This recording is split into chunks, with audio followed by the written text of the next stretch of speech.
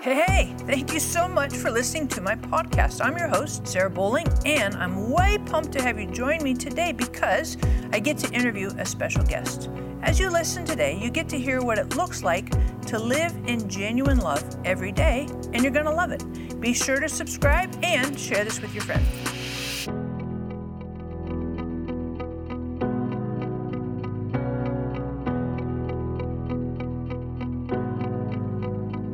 Hey, thank you so much for watching, listening. Of course, I want to have you subscribe. That would be fantastic because we have great content and interview really fun, cool people. So on that, I want to introduce you to my friend, Debbie Kirk. Thank you, Debbie, for hanging out. Thank you for having me. Super stoked you're here. Tell us a little bit about your background, kind of like why, how could we know you and what's cool? Yeah, so I've been a partner with the ministry for about 20 years now. I was a lot younger when I started. Sarah, I grew up really kind of rough. Like I grew up in a lot of religion, where basically like there was just a lot of form and a lot of like I just didn't get it when I was growing up. Like I just didn't get being born again. I didn't understand a lot. So I was kind of living a double life. I lived the church life when I went to church, and then I had the home life. And so I grew up super rebellious. You know, I only went through the 8th grade in school, and that was kind of, I just had a real rebellious life, but I went straight into work after that. And, you know, God just really, really blessed me. So I met my husband when I was 16, and he like introduced me to a completely different Christianity than the one that I knew. And so after that, I started getting into, Catherine Kuhlman and Kenneth Hagin and really just understanding that there was more of the gospel than what I had grown up with. Mm-hmm. And so that was really life-changing for me at 16 years old. And he actually taught me the principles of tithe and offering, which God was going to use later on in my life. And so anyway, and the long and short of it is I retired at like 46 years old, and I sold my travel agency, and now going into full-time ministry to teach other people how they can prosper using the principles in the Word of God. Nice. Yeah. So did you leave home when you were 14? No. So I had like relationships when I was younger. I actually was dating someone that was a lot older than me, even when I was like 13 years old. And I would be at home, but my parents really couldn't like control me. I was pretty rebellious and uncontrollable. So I didn't really like leave home. I might leave for a time and then always come back. But no, by the time I was 16, I had given my heart back to the Lord again and met my husband. So yeah. And with your parents, do you have like brothers and sisters also? I do. I have an older brother and an older sister. They both live in Washington.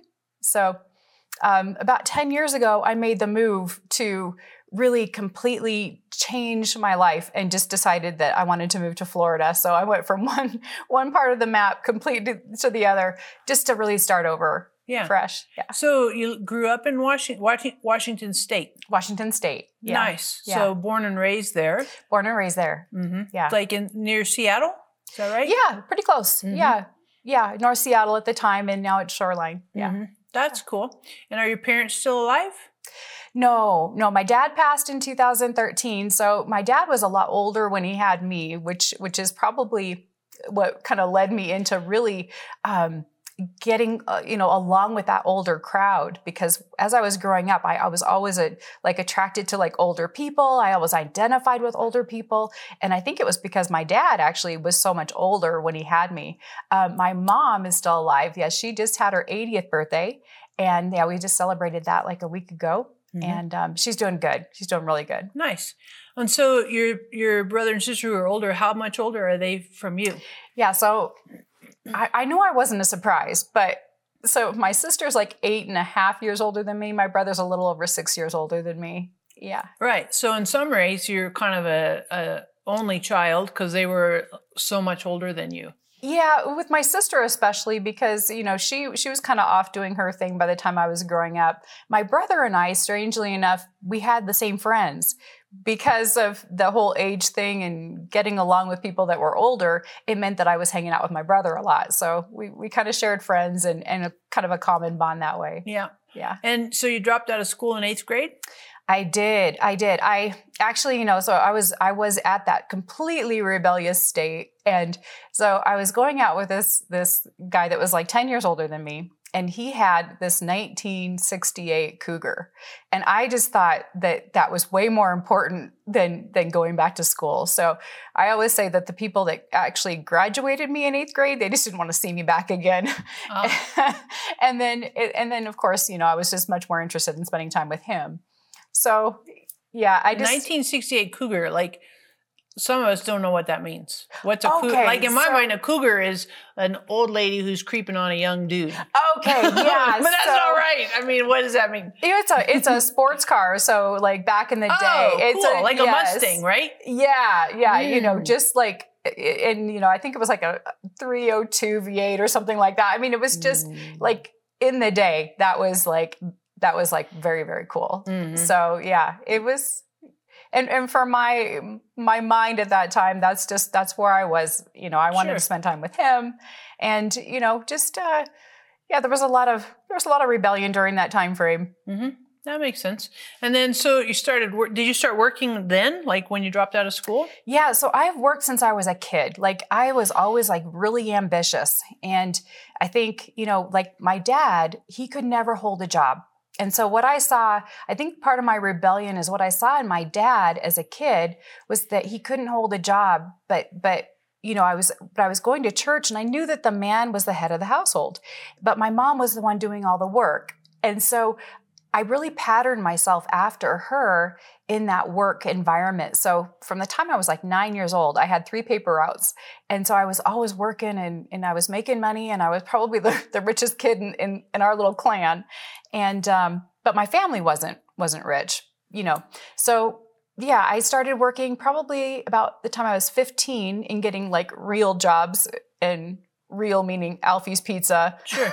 Sure. Pizza Haven, sure. Taco Bell, stuff like that. Mm-hmm. And then eventually at 16, I landed a job that would be would be like the people that I stayed with all the way almost through retirement. Mm-hmm. Yeah. So, and I stayed there for about 6 years, and then I went directly into the travel industry. Mm-hmm. So.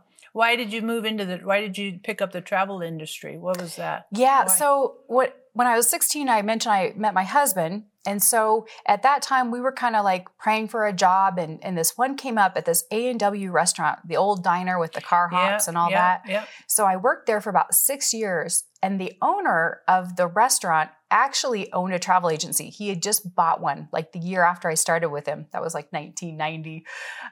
So after we closed, which was like 96, he couldn't keep up with the 99-cent McDonald's and stuff, because we were kind of a mom and pop, you know.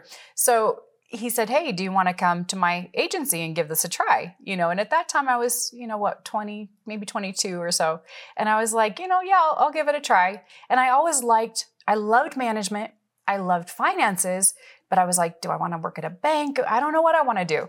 So I tried it out and just kind of worked my way through, receptionist to travel agent, just kind of through the ranks, and then kind of the rest is history there. So, yeah. And did you enjoy working in the travel industry? I would think that it changed quite a bit from the time you started till the time you retired. It did, yeah. So in the very first part, like the airlines would pay commissions to the travel agencies. So that was probably the first, couple years I was there, but they were starting to cut it like pretty soon.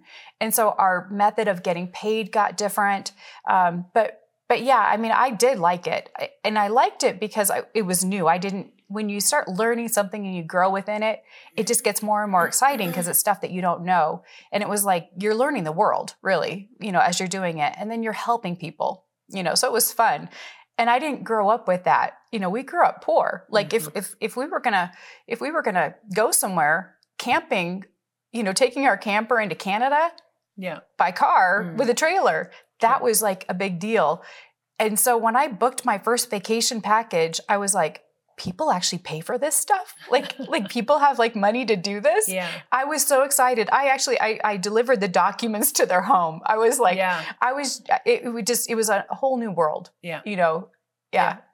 So then have you traveled a fair amount? Oh my goodness. Yeah. Yeah. So we've, I've traveled so much that I've got it out of my system as far as for pleasure. Honestly, I think we're so over traveled, and I got to do that with my husband while he was still able to do a lot. And of course, Singapore with you guys back in 2015. But yeah, I mean, multiple river cruises, Israel a few times. Just cruising all over. My husband and my favorite is actually the river cruising, like in Europe. Like that's just, like the Dnieper and what's that one? That's I can't, like, my mind is blank. The one between, I should know this. France and Germany. What is that one? Oh, okay. So there's the Rhine. There's the Rhine. That's the one I was thinking of. Okay, and then so we've been on the Seine, and it's just beautiful. Volga? No. No, like a Russian. haven't done that, but certainly it's like if you're a person that doesn't want to travel with 3,000 of your closest friends and maybe just like 140, river cruising is kind of like everybody's just chill. You're just kind of meandering down the river. They stop up to these little cafes. You walk off. It's just fun, and it's our pace. We're kind of a little bit like loners anyway, so it's like. Yeah. That's cool. Yeah. That's cool. Well, thank you so much for hanging out, and thank you for subscribing. Of course, I'd like to ask you this question. Where do you like to vacation the most? Any place in the whole world, where do you like to vacation the most? And of course, hit the notification bell right there, because that'll let you know when we post new content. And here is your amazing joke. I know everybody's like, woo. What happens if someone slaps you at a high frequency? It hurts. Hertz. H-E-R-T-Z. The camera operators are like, oh my gosh, they just didn't do that. Yes. But next week, will be a whole lot better. Thanks for watching. Thanks for subscribing. Thanks for listening.